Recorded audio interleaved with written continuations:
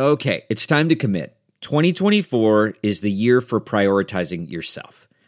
Begin your new smile journey with Byte, and you could start seeing results in just 2 to 3 weeks.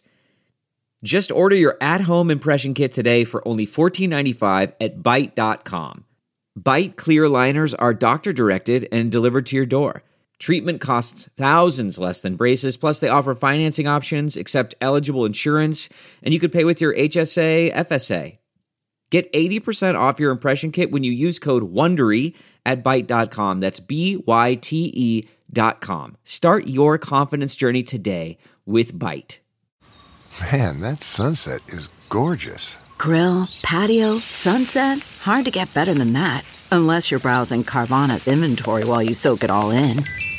Oh, burger time. So sit back, get comfortable. Carvana's got thousands of cars under $20,000 just waiting for you. I could stay here forever. Carvana, where car buying meets comfort meets convenience. Download the app or visit Carvana.com today.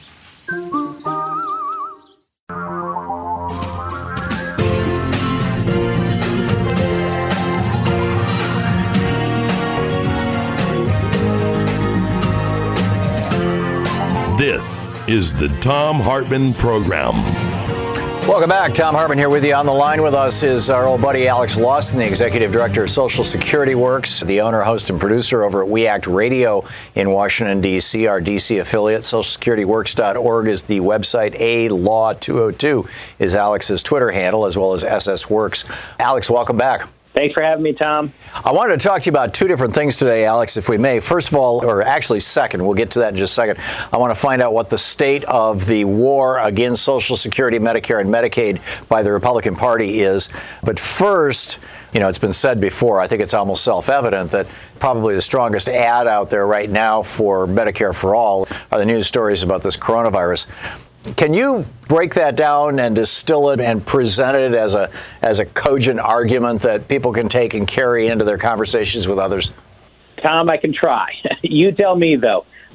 So I think the starting point that everyone should just recognize, and I think we all know this, is that even when everything is kind of right and set up correctly, it's still hard to have people do the right thing often when it comes to their health, and especially when it comes to scary things around their health. Meaning that even if you have freely accessible health care or universal testing for the virus that causes COVID-19, which I'll just call COVID-19, people still don't run to get tested because there's a sort of humanness here. It's fear. It's scary. It's a pandemic. The news is hitting us from all sides, and it really, really means that people sort of retreat away from this. Well, and going to the doctor's office is not something people do for recreation. Exactly. That's what I mean. Even if it was all set up so that you could just show up, get tested, get treatment if you need it, it's still actually hard to get people to do that because taking care of our health is a scary thing sometimes.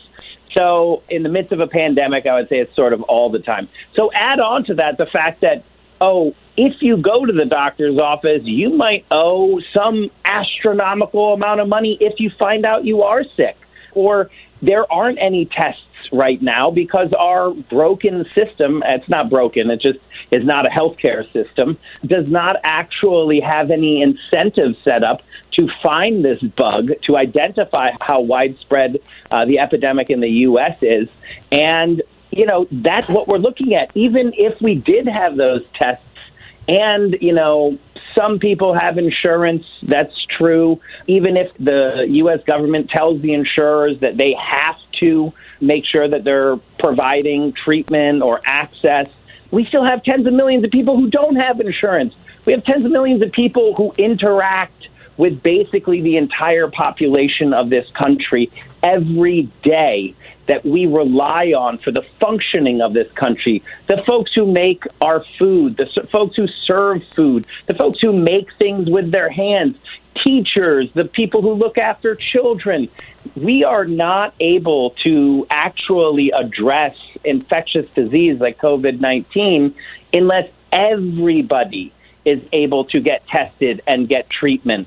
And then I'll just kind of end this piece with, even if testing was universal, but someone didn't have insurance and it was unclear that they would get the care that they need, or if they did, that it wouldn't bankrupt their family or themselves, you are going to see people who are not going to find out. They're not going to go and get tested because they don't want to know, because in their minds, what's the point of knowing if there's no treatment option, or if the treatment option means that they're going to bankrupt themselves or their family? Yeah. Our system is perfectly set up to not address a pandemic. Yeah, absolutely. And then you've got the situation of this guy down in Florida that's gotten a fair amount of publicity. He actually had contact with somebody who had been diagnosed with coronavirus, and therefore he qualified under the CDC guidelines, these very, very strict guidelines, when, a few days ago when the United States only had 1,500 test kits for the entire country to be tested. And so he went to the local hospital. His doctor said, go, present yourself at the ER. He went to the ER.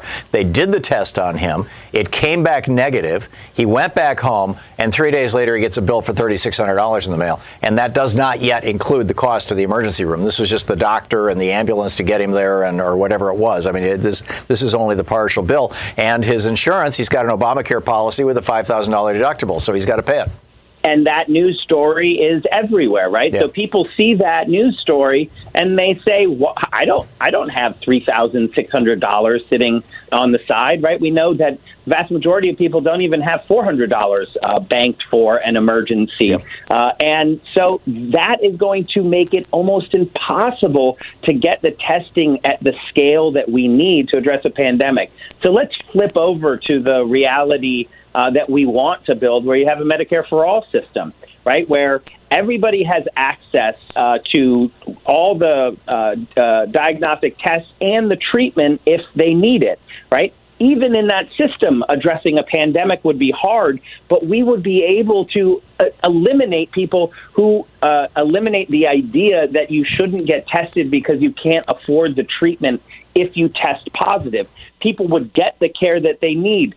Also, in one system, the data that would be coming in, because there's only a single payer, and it's not a bunch of corporations trying to profit off of each other by siloing their data and monetizing it and financializing it. It's actually, the data is all being used for public health reasons. We could find those hotspots. We could identify them before the epidemic in a localized epidemic spreads. Just imagine the difference. Right now, it's literally operating in the dark. The federal government can kind of throw out some money incentives, but it's relying on a completely fractured system of businesses who are all competing against each other. So that is not a system that is set up to address a pandemic of a novel bug like we're seeing with COVID-19. Right. Providing health care is not like making cars, but we're using the for-profit competitive system of making cars to provide health care, and it's insane. We're talking to Alex Lawson. He's the executive director of Social Security Works, socialsecurityworks.org. So, Alex, what is the state of the current state of the Republican war on Social Security, Medicare, and Medicaid? I know in Trump's last budget, which he dropped, a month ago or so for next year, that budget has multi-billion-dollar cuts to all three of these programs. But in addition to that, what else is going on? And maybe you have some specific details about that. I mean, close to $1 trillion out of Medicaid, right? Like, that's the vision that his budget has. Devastating cuts to Medicare, devastating cuts to Social Security. But we also know that that's his blueprint. That budget is not actually going to be enacted. But what we are seeing in the rulemaking side, which is completely under his control, the rulemaking all happens in the executive, is this sustained and continuous assault on Social Security like we've never seen before. And it's just grind. I can't tell you how sort of heartbreaking / just enraging. I get emails and messages, and they're from people who are terrified because they're following along and they're wondering, they're asking me, like, is the Trump administration going to rip my benefits away? Because I just don't know if I can survive without my disability benefits. that I need to literally survive. And I just got an email like this the other day, and the panic and it was just so enraging that this is what the U.S. government is spending their time on, is actually coming up with new and novel ways to steal the benefits of people who have earned them. So we just hit the fourth rule change. And I don't want to go too deep into the weeds on it, but what they're doing is they're just making it harder and harder to not only qualify to get Social Security benefits, but also once a person gets them, they're coming up with ways to take them away from them. And I've used the Avenger movies metaphor.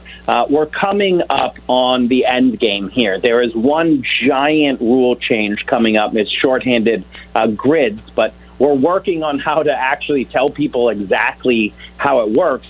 But the end of it is to just massively restrict the ability of the American people to access their earned benefits. And it's all being done in this really sort of below the radar way. And it's at the same time that, people are going to be needing their benefits more as we're facing this economic turmoil from the pandemic, but they're still pushing and doing everything they can to steal our benefits. It's sickening, Tom. Yeah, it truly is. And for people living on Social Security disability, it's scary as hell. And also, Trump has scaled back hiring. I mean, he's done this with the IRS, too, now, to the point that the IRS is no longer auditing rich people. They can't afford to. They don't have enough people. He's scaled back hiring for Social Security and Medicare, so it takes longer, not even disability. It takes longer to just, sign up for Social Security and Medicare. Do I understand that correctly? Absolutely. And it's not just, it's a full-scale assault.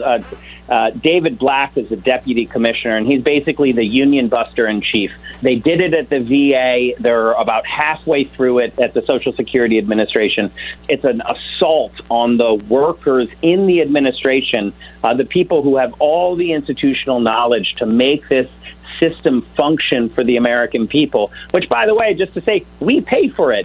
None of the money is coming out of the general revenue for the salaries of the people who work at SSA. That's all coming out of our premiums that we pay in with our paychecks, just like our benefits. We pay for all of it. Right, and they're actually taking away. And their plan, forgive me, I'm interrupting, we have 6 seconds. Their plan is to break this system so that the banksters can come in and say, we'll provide you with a privatized one, just like Medicare Advantage. It'll be wonderful, right? Exactly. That's their game plan over and over again. They break the system and then complain that it's broken and then sell it off to their cousins on Wall Street. There you go.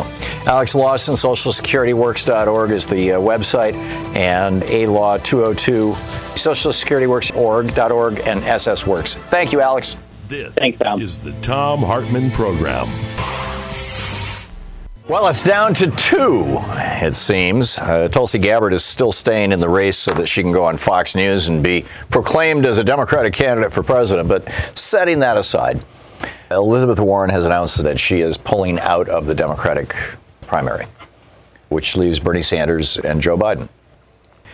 But she did not say that she was going to be endorsing either of the 2 remaining candidates. Bernie on Rachel Maddow's show had said that he had had a private conversation with her, and he said very nice things about her, and he said he would be very happy to consider her as, a member of his administration going forward, but that's all stuff to be talked about in the future. I think he was trying to avoid saying that she was leaving the race, and he was trying to be respectful of her. So we've got that. And, if you have thoughts on that, I mourn the loss of Elizabeth Warren from this race.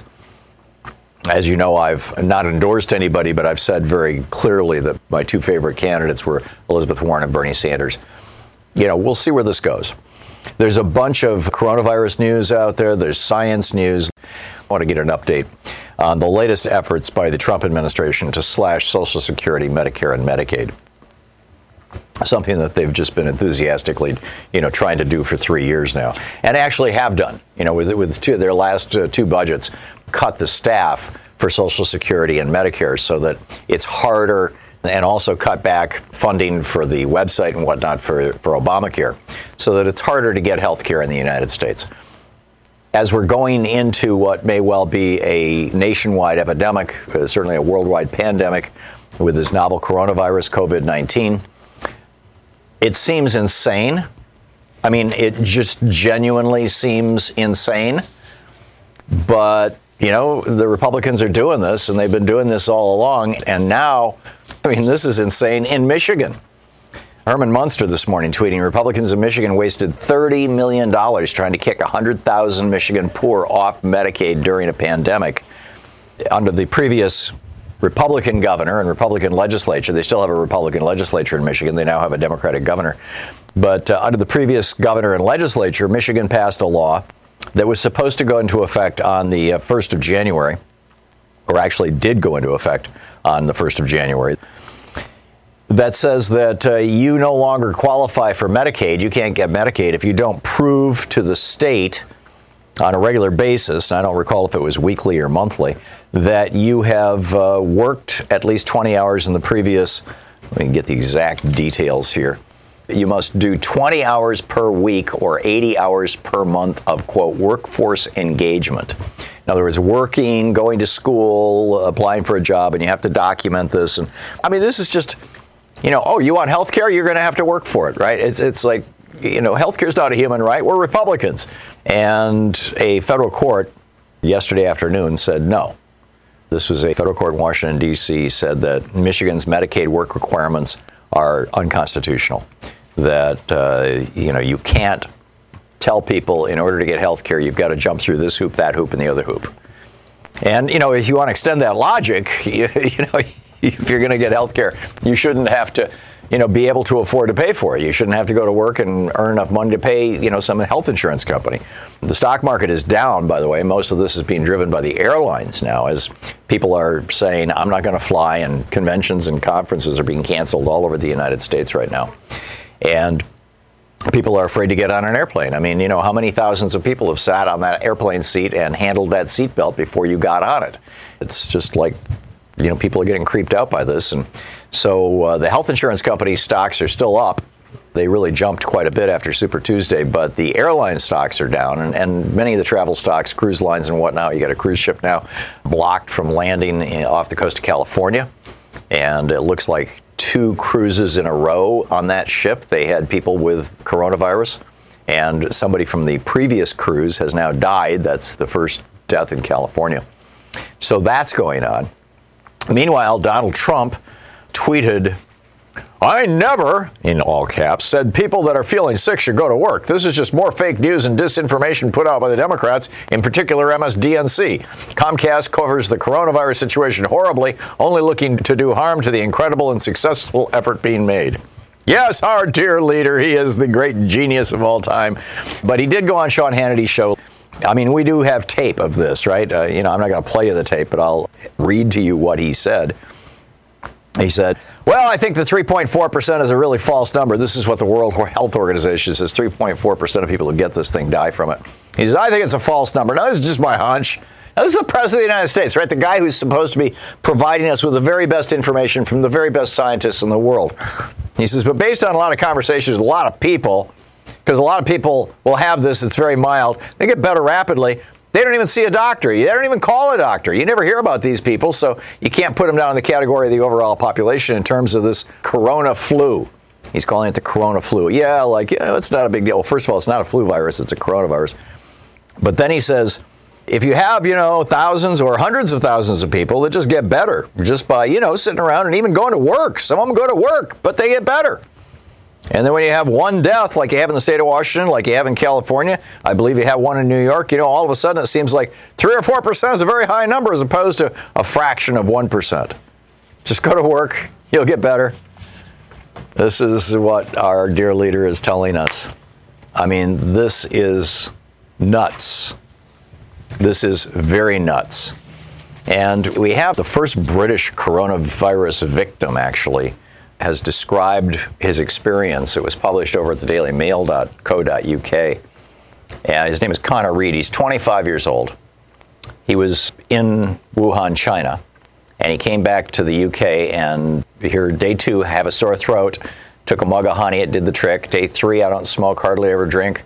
So I had a hot toddy, a splash of whiskey. Day 4, I slept like a baby last night. Chinese whiskey is evidently a cure. This is his diary from when he was in China. Day 5, I'm over my cold. It really wasn't anything. Day 7, I spoke too soon. I feel dreadful. This is no longer just a cold. I ache all over. My head is thumping. My eyes are burning. My throat is constricted. The cold has traveled down to my chest. I have a hacking cough. If this is the flu, it's going to take a lot more than a mug of hot honey. And then he goes to the next day, day 7. The symptoms hit me this afternoon like a train, and unless there's an overnight miracle, I will not be going to work tomorrow. It's not just that I feel so ill. I really don't want to give this flu to any of my colleagues. At this point, he doesn't know he has coronavirus. He thinks it's the flu. Day 8, I won't be in work today. I warned them I'll probably be off all week. Even my bones are aching. It's hard to imagine I'm going to get over this soon. Even getting out of bed hurts. I'm propped up on pillows watching TV and trying not to cough because it's too painful. Day 7, even the kitten hanging around my apartment seems to be feeling under the weather. It isn't its usual lively self, and when I put food down, it doesn't want to eat. I don't blame it. I've lost my appetite too. Day 10, I'm still running a temperature. I finished the quarter bottle of whiskey. I don't feel well enough to go out and get any more. It doesn't matter. I don't think hot toddies are making any difference. Day 11, suddenly I'm feeling better, physically at least. The flu is lifted, but the poor kitten has died. And by the way, we now have a report out of China of a person getting the coronavirus from kissing a dog. Apparently, we can give this disease to other mammals. Well, it started out in pangolins. It started out in a mammal, or at least that's the best we know. He says, I don't know whether the cat got what I had or whether cats can even get human flu, but I feel miserable. He still thinks he has the flu. Day 12, I've had a relapse. Just as I thought the flu was getting better, it's come back with a vengeance.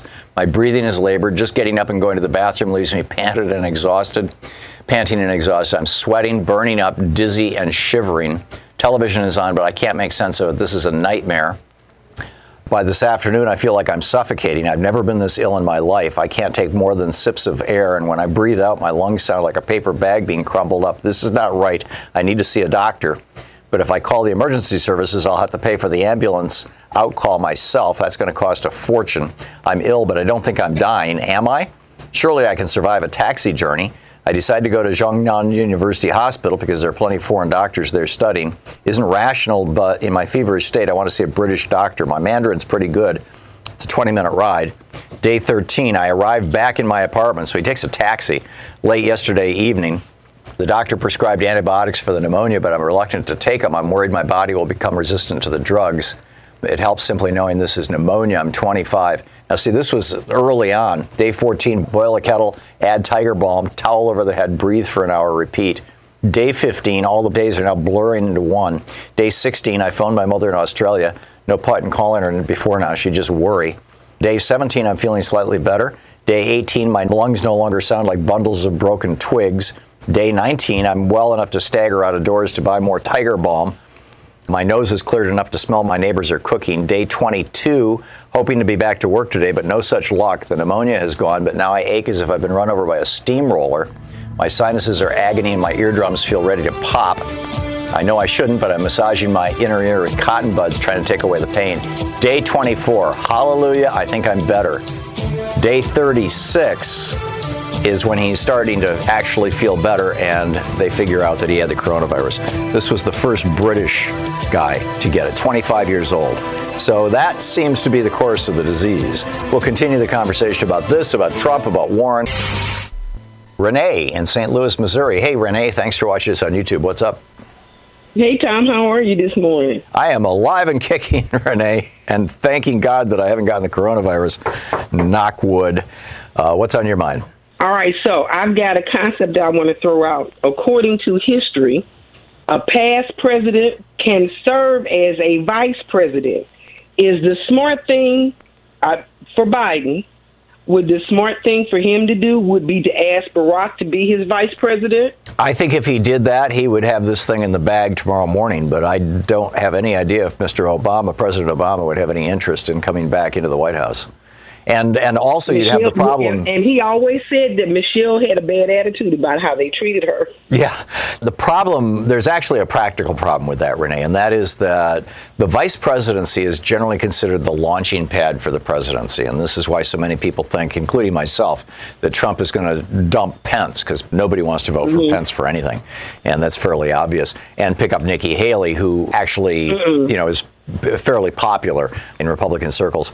I don't trust her. Right, I agree. But the Constitution says, or the amendment to the Constitution says, the one after Franklin Roosevelt that the Republicans pushed through during the Eisenhower years, this amendment to the Constitution says that no one can serve more than 8 years, 2 terms as president. But what I read, okay, so go back and Google it. This is why I brought this up, because I did pretty good in history sometimes. Mm-hmm. It says that a president can ask a past president to be his vice president, and it's already been done 4 times. Yeah, he can, and it has happened. You're right. But my point is that Joe Biden is, 77 years old? And odds are he's not going to be running for a second term. He'd be 83, 82, something like that. And so his vice presidential pick is going to be the person that you want teed up to be the Democratic candidate in 2024. And if it's Obama, he can't run again. That's true. So, all right. So that would argue I for. tried. Yeah, I tried to come up with a solution. It's a good idea. What I would say is, number one, if Joe Biden wants to, get some love from President Obama, he needs his endorsement, or he needs to say, I want to bring President Obama back as a special advisor, or I want him to be in my cabinet, or something like that. And he's been both. So he can. What if he made Obama the Secretary General? Yeah, he could, the Attorney General, or, which would be appropriate for Obama. He was a law professor. He's a lawyer. He's a constitutional law scholar. He would make a great Attorney General. He would make a great, frankly, I think pretty much anything. He did a good job as president, particularly given what he had to work with Mitch McConnell obstructing absolutely everything. But probably just the endorsement is going to do it. And now that it's down to a 2-person race, we'll see. I mean, we're hearing, from back channels that Obama doesn't like Bernie, but whether he's going to, Bernie said that Obama told him on the phone a couple of weeks ago, he's going to wait until there's a nominee, and then he's going to endorse, and then he's going to go all in for the nominee. So Obama so far apparently is not putting his thumb on the scale. And you can argue whether that's a good thing. Thanks so much. It was a concept. I tried. Yeah, you tried. Keep thinking, Renee. That's a good one. That's a very good one. Thanks a lot for the call.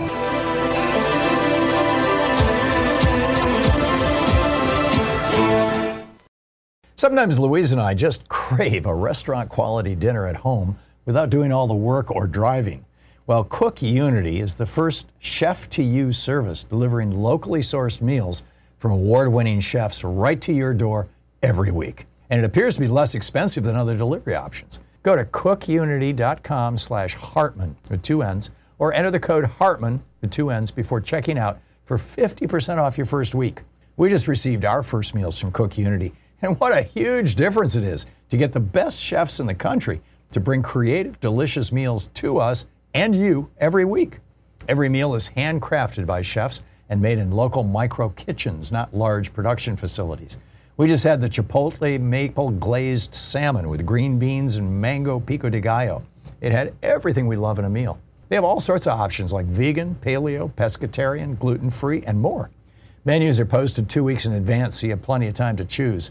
Experience chef-quality meals every week delivered right to your door. Go to cookunity.com/Hartmann with 2 N's, or enter the code Hartmann with 2 N's before checking out for 50% off your first week. That's 50% off your first week by using the code Hartmann or going to cookunity.com/Hartmann.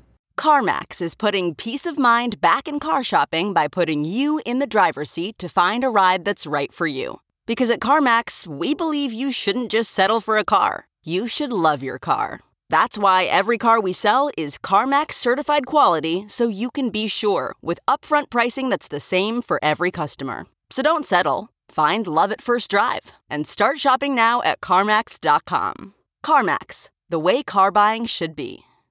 Delve into the shadows of the mind with Sleeping Dogs, a gripping murder mystery starring Academy Award winner Russell Crowe. Now available on digital. Crowe portrays an ex-homicide detective unraveling a brutal murder he can't recall. Uncovering secrets from his past, he learns a chilling truth. It's best to let sleeping dogs lie. Visit sleepingdogsmovie.com/Wondery to watch Sleeping Dogs, now on digital. That's sleepingdogsmovie.com/Wondery. Okay, picture this. It's Friday afternoon when a thought hits you. I can spend another weekend doing the same old whatever, or I can hop into my all-new Hyundai Santa Fe and hit the road. With available H-Track all-wheel drive and 3-row seating, my whole family can head deep into the wild. Conquer the weekend in the all-new Hyundai Santa Fe. Visit HyundaiUSA.com or call 562-314-4603 for more details. Hyundai, there's joy in every journey.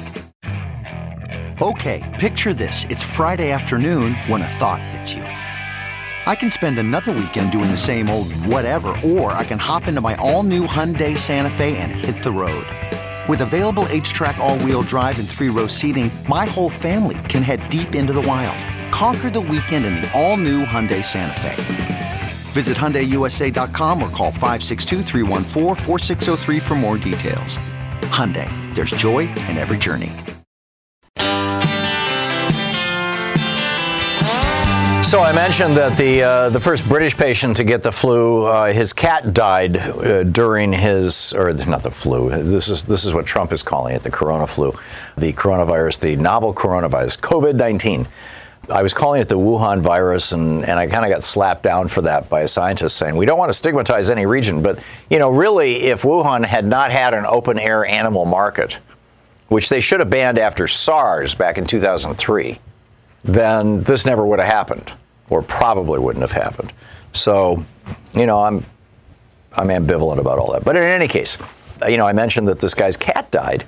And here it says Hong Kong authorities have warned people to avoid kissing their pets. This is from The Guardian today.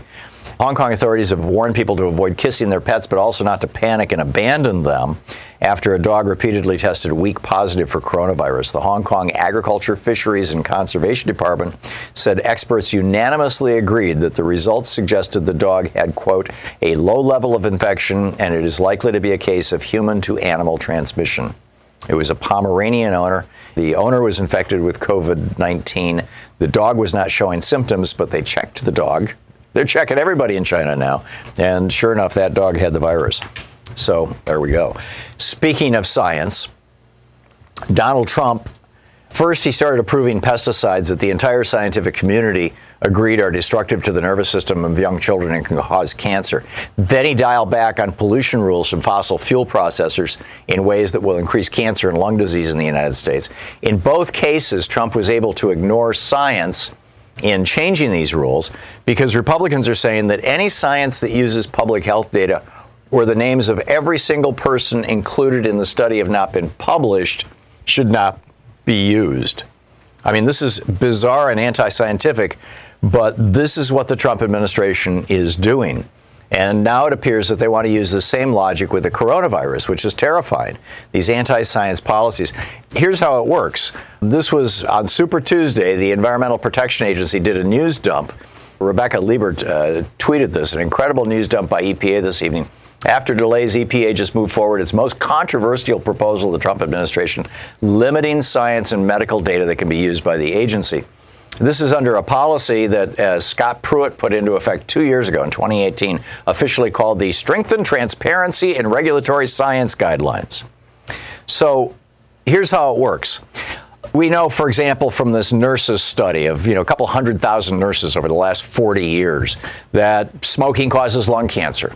Well, under this new policy of the Trump administration, this Republican policy, if the name of every nurse in that study is not published, then the information from that study cannot be used to make law or policy.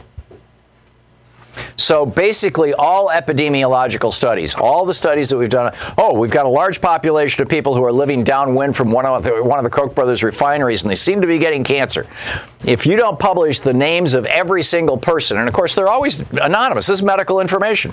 If you don't publish the name of every single person, you may not use that information to make law or policy. This is blowing up science.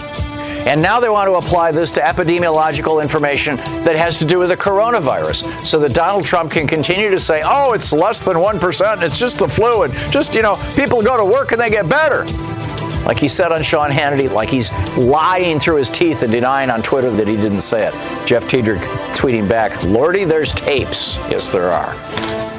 At the very moment we most need good science, we have an administration that is going after science with a meat axe. For several weeks now, I've been trying to walk a very, very careful line between, on the one hand, telling what I think is the truth, that this is a serious and deadly disease. 80% of the people who get it only have mild symptoms, but some people who do get it do get really sick, and some of them die. I mean, we just, on the one hand, telling the truth, and on the other hand, not inciting panic. I mean, there is no reason to panic right now. There are a lot of good reasons to be very, very careful, to be washing your hands constantly, especially if you go out in public, if you're using public transportation, if you're in the backseat of an Uber car where, 30 people before you have, or maybe 300 people before you have opened that door handle. After you handle that door handle, go wash your hands for 30 seconds instead of 20 seconds. If you're on a public bus, if you're on an airplane, I mean, this is common sense stuff. This is not panic. This is reasonable, common sense stuff. And I just, I want to lay that out. But that said, and 3 weeks ago, I said, this is coming. This is coming. And this was before it was like a big deal in the United States. I said, there's no way we're going to keep it out of this country. We don't know if it's here or not because the Trump administration has been blocking the test kits. We had 1,500 test kits for the entire United States up until yesterday. I don't know what the number is today. And the only way to get tested was to prove that you had just been in Wuhan, China, or you had had contact with somebody who was sick, which, was silly, was stupid. I mean, this is the Trump administration knowing 4 months in advance and doing absolutely nothing, not a damn thing about it, and now trying to lie about it. But on the other hand, I was saying 3 weeks ago, it looks like if you're exposed or if you think you might have been exposed or somebody in your building has it, maybe you need to work from home for 2 weeks. You need to stay home for 2 weeks. You need to basically self-quarantine just in case you get the symptoms. You don't want to be spreading it around. On the other hand, if it's in your building, you don't want to be going back there either. So, stock a couple of weeks worth of food. That's all I was saying, right? Simple stuff. And get stuff you're going to eat anyway. I love rice and beans. So, we bought a couple of cases of beans and 5 pounds of rice or whatever it was. Louise took care of that. We'll eat this stuff over the next 6 months, whether we quarantine or not. But, if we can't go out of the house for 2 weeks, we've got food, we've got enough Advil to make it through, because if you do get this, you're going to want to deal with fevers. We've got enough guaifenesin, that's the stuff that helps with coughs. We've got enough dextromethorphan hydrobromide, I think it is, DM, the DM in Robitussin DM. We actually bought capsules so you don't have to drink all those god-awful chemicals that are in the cough syrups. But we just got enough in the event that both of us are sick, we can get through it. And, and a brand new fever thermometer, just simple stuff. No need to panic, but this is prudent. This is not prepper crazy. It's just prudent. And so I know I told the story last week that Louise went to the local Target and the toilet paper, paper towels, bottled water, and a lot of the canned goods were just absolutely sold out. Campbell's soup is one of the few stocks that's actually up. I think it was up 10%. Because people are doing what I just suggested. And Nigel, one of our two webmasters, Nigel deals with the content side of our web stuff and also all the stuff that's going on with Twitter and Facebook and YouTube. Nigel lives in the UK. Nigel is one of my oldest and dearest friends. We have literally been business partners and working together since the late 1970s or early 1980s. Great guy. And he just sent us a couple of pictures from the UK. And I'm not sure what city he's in right now. Nigel's been traveling around the UK quite a bit lately. But these photos are of the dried goods, the rice and pasta store, and the other one is the toilet paper and paper towels shelves in his store, his local store in the United Kingdom. If you're listening to me on the radio and not watching us on TV, basically the shelves were empty. And so, that's happening. Right, and if you want to buy Purell on Amazon, it's $50 a bottle, or for 2 bottles. I mean, it's kind of crazy. So, but I think that, a lot of this is going to recover, and we're going to get a little more rational about it. But now we've got this news story. This just went up over on Daily Kos from Carrie Eleveld. When the Trump administration was struggling to resolve problems with coronavirus testing kits a couple weeks ago, the FDA sent out one of their top scientists. Hey, we're going to help you, CDC. We've got a guy who knows all about this stuff. And by the way, sure enough, when he finally got there, he found that there were issues of lab contamination that were tainting the test kits, which is why they weren't working. But When he got to the CDC, they made him cool his heels for 24 hours before they'd let him in. Why? God only knows. Apparently, it had to do with security protocols at the CDC. But, it's just more evidence that the Trump administration just doesn't give a rat's ass about science and is trying to cover up their just screaming, flaming incompetence in all this. Jason in Winter Haven, Florida. Hey, Jason, what's on your mind today? Yes, and you're absolutely right about that, Tom. Thank you for having me on. I had to turn to my twin brother who covers stuff about environment and things like that, and he just said, look, the Spanish flu has had a higher rate of mortality rate than the coronavirus. And, anything out of Trump or these Republicans, they're anti-science, so I don't trust what they say. So I think the media's hyping the heck out of it. And thank you so much for that story that you gave, about that young man. Thank you so much there are people surviving this. Thank you. Oh, the majority of people survive it, yeah. And some of them get fairly seriously sick, like that kid did. And some of them end up in the hospital on a respirator. It looks like it's maybe as much as 15%, certainly in the neighborhood of 5 to 10%. Again, these statistics are all over the place because we've got, some countries where there's a lot of testing going on, like South Korea and China, and some countries where there's virtually no testing going on, like the United States. So the statistics are, it looks like we've got a 30% death rate in Washington State. Well, no, that's just because they don't have the damn test kits because Trump never planned for it. So, but it seems that this 3% number that the World Health Organization is putting out, even though Donald Trump is lying through his teeth and saying it's less than 1%, that number is probably accurate. Maybe it's going to end up being around 2% when we have really widespread testing. But, China has now tested over, in fact, hang on just a second, I can give you the exact numbers. I actually have them here. 96,000. Mainland China has tested 80,000 people. South Korea has tested 6,000 people. Iran has tested 3,500 people. Italy has tested 3,000 people. Germany has tested 440 people. The United States, the entire United States, coast to coast, we've tested 162 people so far. Oh, gosh. Yeah, right, exactly. No wonder. It's insane. It's just plain old insane. I mean, Trump should have been on this 2 months ago, but instead he was too busy tweeting about I can't even remember what crazy crap he was tweeting about. Jason, I got to move along, but thank you. Boy, a lot going on in the world today, isn't it? Just a fascinating time to be alive. I'm excited. We have daylight savings time this weekend. And so we're all going to be tired because we lose an hour of sleep.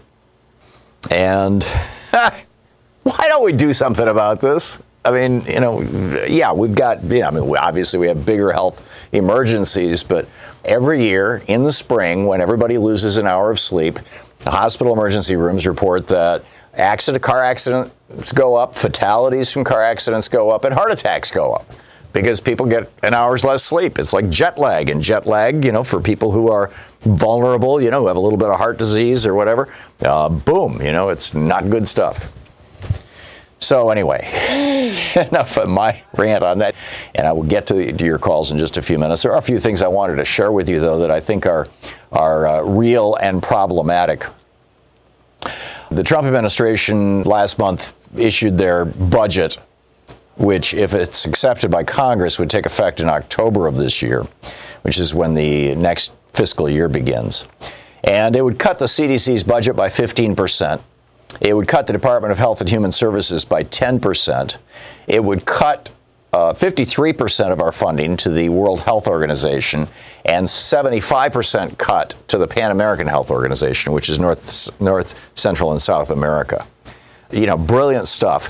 Meanwhile, a local TV station, this is KCTV in Fairway, Kansas, decided that they would see if Kansas and Missouri have COVID-19 testing kits, right? Hey, what's the situation here in Kansas and Missouri? So on Thursday, KCTV 5 News made multiple phone calls to health department agencies. And what they found was, the KCTV's Abigail James spoke to the health departments for Jackson County, Johnson County, and Kansas City. For Missouri, the entire state is going to be allowed by the Trump administration to have a maximum of 5 kits, and they have not yet arrived. Yeah, seriously. On TV this morning, we had a whole press conference with Trump and Alex Azar, and Azar is going, hey, next week we're going to have 75,000 testing kits. Where are they going to go? Well, 5 of them are going to go to the state of Missouri. Maybe next week. They found that when they finally are available, that, quote, larger cities will get a total of 5 kits, smaller cities will get a total of 2 kits. Each kit, of course, can only be used for 1 patient. The Kansas City Health Department said they'll be receiving their 5 kits very soon. Isn't that exciting news? Meanwhile, you've got 2,500 passengers. Trump this morning was saying 5,000. It's 2,500 passengers and in the neighborhood of 1,000 crew members on this Grand Princess ship off the coast of California. Sadly for Princess Cruise Lines, this is the second cruise ship that has gotten the coronavirus, and they were both Princess Cruise Lines. The other one was stuck in Yokohama in Japan for a while. But at least 21 people, 11 passengers and 10 crew members, are already showing symptoms of having an active case of this disease. And keep in mind, you can be contagious for up to 2 weeks before you show any symptoms. And so the CDC or the Trump administration or whatever, they airdropped using a helicopter test kits onto this cruise ship. Now, you'd expect that they would drop, 3,500 test kits, right? Because there's roughly 3,500 people on the cruise ship, 2,500 passengers and around 1,100 crew. But no, they only dropped 150. I think it was 154, 145, something like that. Certainly fewer than 200 test kits. Why? Well, because, the Trump administration only had 4 months to get ready for this. I mean, they've been testing people in China since January, since December. They've been, South Korea has done 200,000 tests. I mean, it's just mind-boggling. It's just mind-boggling. Community clinics. This is an amazing story. You need to know about this. And you need to be calling your members of Congress about this at 202-225-3121. There are 11,000 community health centers across the United States. These are local facilities. One of my kids worked in one of these places for a year or so while she was working on getting her physician's assistant, completing college and getting her license and all that stuff. And the one here in Portland that she worked at serves the homeless people. And there are 11,000 of these across the country. They serve 29 million people every year. And they are only there because that was the cost of Bernie Sanders' vote for the Obamacare program. He said, you will fund at least 10,000 health clinics across the country, or I won't vote for the Obamacare program. And Obama put this into the bill. The problem was it was only funded for a couple of years, and it's going to run out soon. The clinics are currently staring over a fiscal cliff. This is from Michael Ludwig over at Truthout. On May 22nd, a stopgap measure temporarily extended federal funding to community health centers. If lawmakers don't act before this deadline of May 22nd, these things could disappear. As was put into the 2010 Affordable Care Act legislation, in 2018, Congress extended the funding for 2 years to 2020. So it's been covered for 10 years. And progressives in Congress are asking to extend the funding for 5 years. Why not make it permanent? I mean, this is your front line against coronavirus. One of the most vulnerable populations out there are homeless people. People who have, very little access to health care, and these community health centers are basically it. And then, low-wage people, the other very vulnerable population, are low-wage people in the gig economy who are working, but are working without any kind of benefits. They have no health insurance. What do? Well, they go to these community health centers.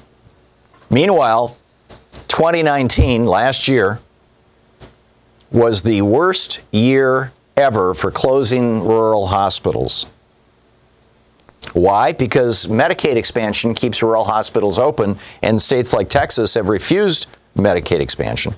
There are 453 rural hospitals across the United States right now that are on the edge of closing. 19 shut down last year. Between 2016 and 2017, 34 hospitals shut down. Since 2010, 120, since the Affordable Care Act was passed, 120 rural hospitals have closed, with Texas, Tennessee, and Oklahoma leading the way. All of these in states that have refused Medicaid expansion. where Republicans don't want people to have health insurance. You're listening to Thom Hartmann. Quick math. The less your business spends on operations, on multiple systems, on delivering your product or service, the more margin you have and the more money you keep.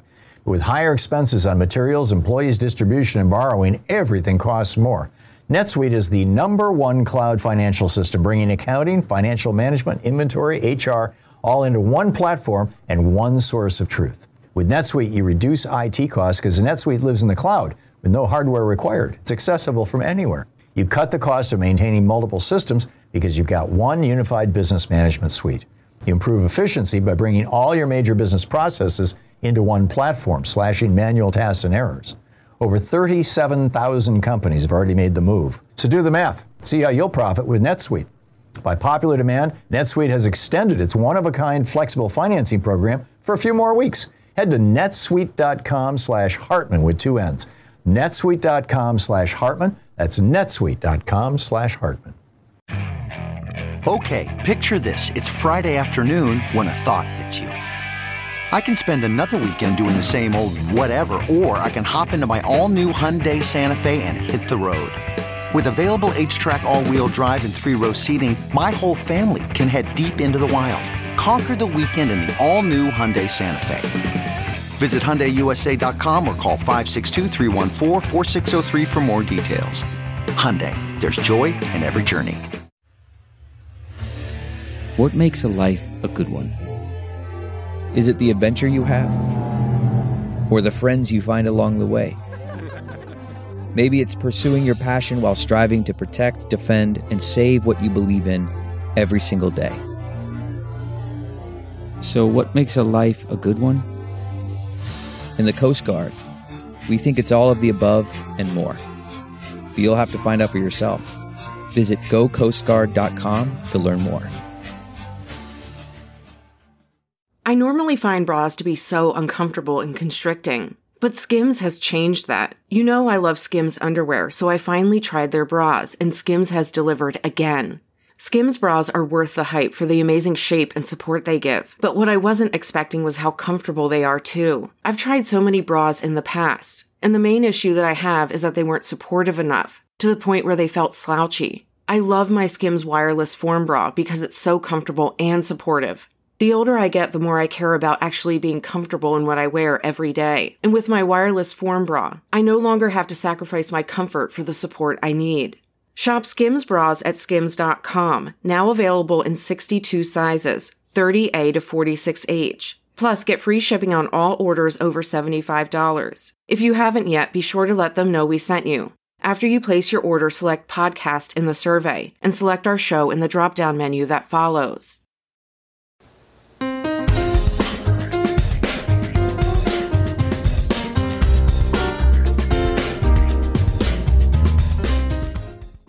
Meanwhile, the Australian National University did some computer modeling based on the Spanish flu epidemic, which was their most severe epidemic model. They say the death toll from this coronavirus would be 68 million people worldwide. Best case scenario, which is if we start aggressive testing and quarantining people who might have been exposed and we can stop this, or at least slow it down substantially. Best case, 15 million people die around the world. And that was their study. So, of course, CNBC's Rick Santelli. Remember Rick Santelli back in 2008 when the stock market was starting to collapse? Rick Santelli went on TV and he said, this is because of Jimmy Carter's law against redlining, that, you know, he was forcing banks to loan to people in communities that had been redlined previously. And he said, people don't have a right to a mortgage. We need a Tea Party in America. Remember that? He said, we need a Tea Party. It was Rick Santelli. He's the guy who kicked off the Tea Party with his rant on CNBC that went viral. Well, he's got a new rant. He says, maybe we'd be better off if we gave the coronavirus to everybody, and then in a month it would just be over, because the mortality rate probably isn't going to be any different if we did it that way than the long-term picture, but the difference is we're wreaking havoc on global and domestic economies.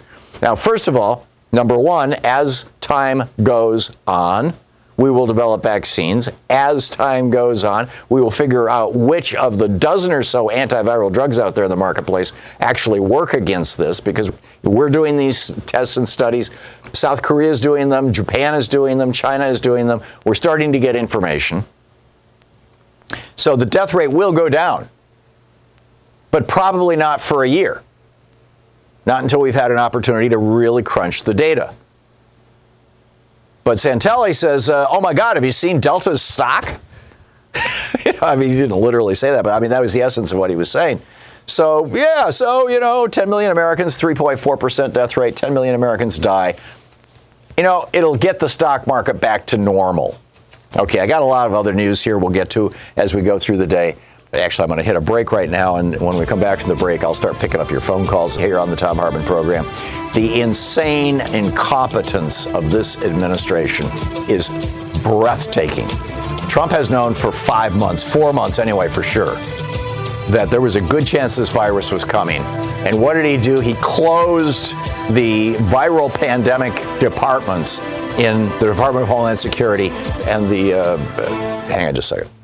This is the Thom Hartmann program. And the National Security Agency, and called for massive cuts in the budgets of all these agencies, including the Centers for Disease Control. Brilliant. We got a real brain here running our country. This is the Thom Hartmann program. Our book today in the Thom Hartmann Book Club is by Joy Reid. It's titled The Man Who Sold America. This is from the introduction, titled Welcome to Gotham. To truly understand Donald Trump, you need to have lived in New York City in the 1980s and 90s when his businesses and marital escapades were a tabloid staple. Or maybe you just need to have grown up on Batman. Gotham City, which the brooding billionaire Bruce Wayne polices as his vigilante alter ego, is an exaggerated dystopian send-up of old New York. It's filled with over-the-top villains who, like Batman, possess no actual superpowers, but get by on their cleverness, their ostentatious wealth, and their ability to wreak havoc on the urban landscape.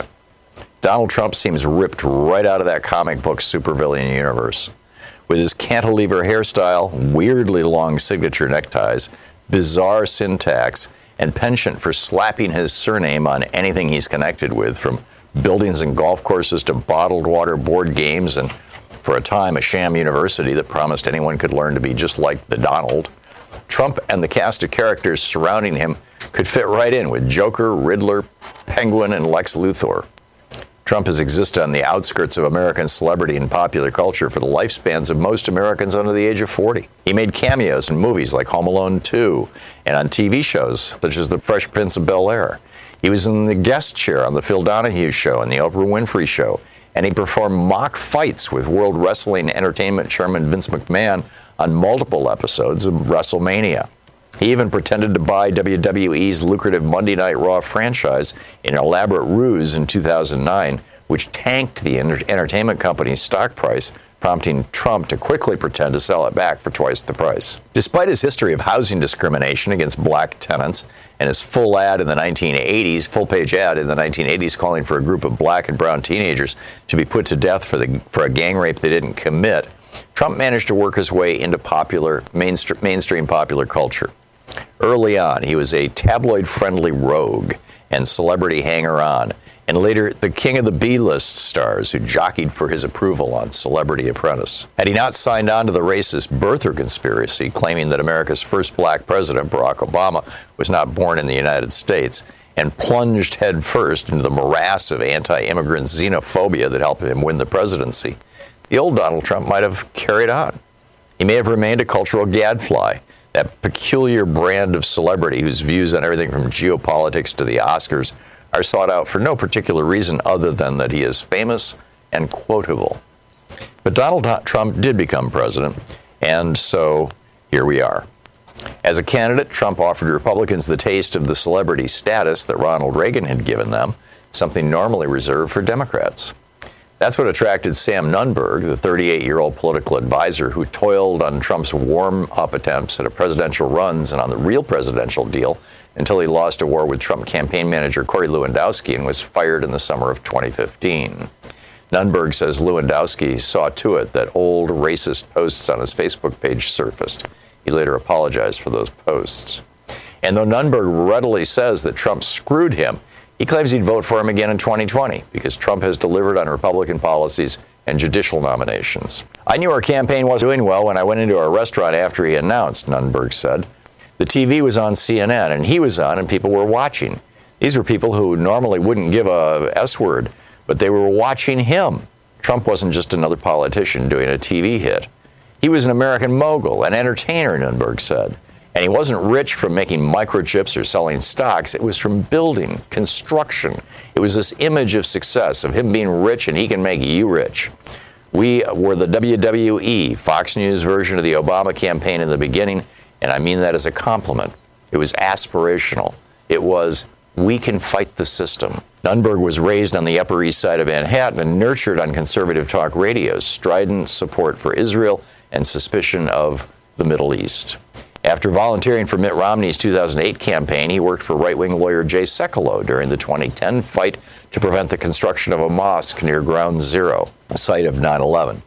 He says Trump wrote a BS letter at the time offering to buy the land where the mosque was to be built, but the offer was just a PR stunt. Nunberg's parents were lawyers, and so he became one too. His father had worked for a law firm that Trump and his father had used for real estate deals.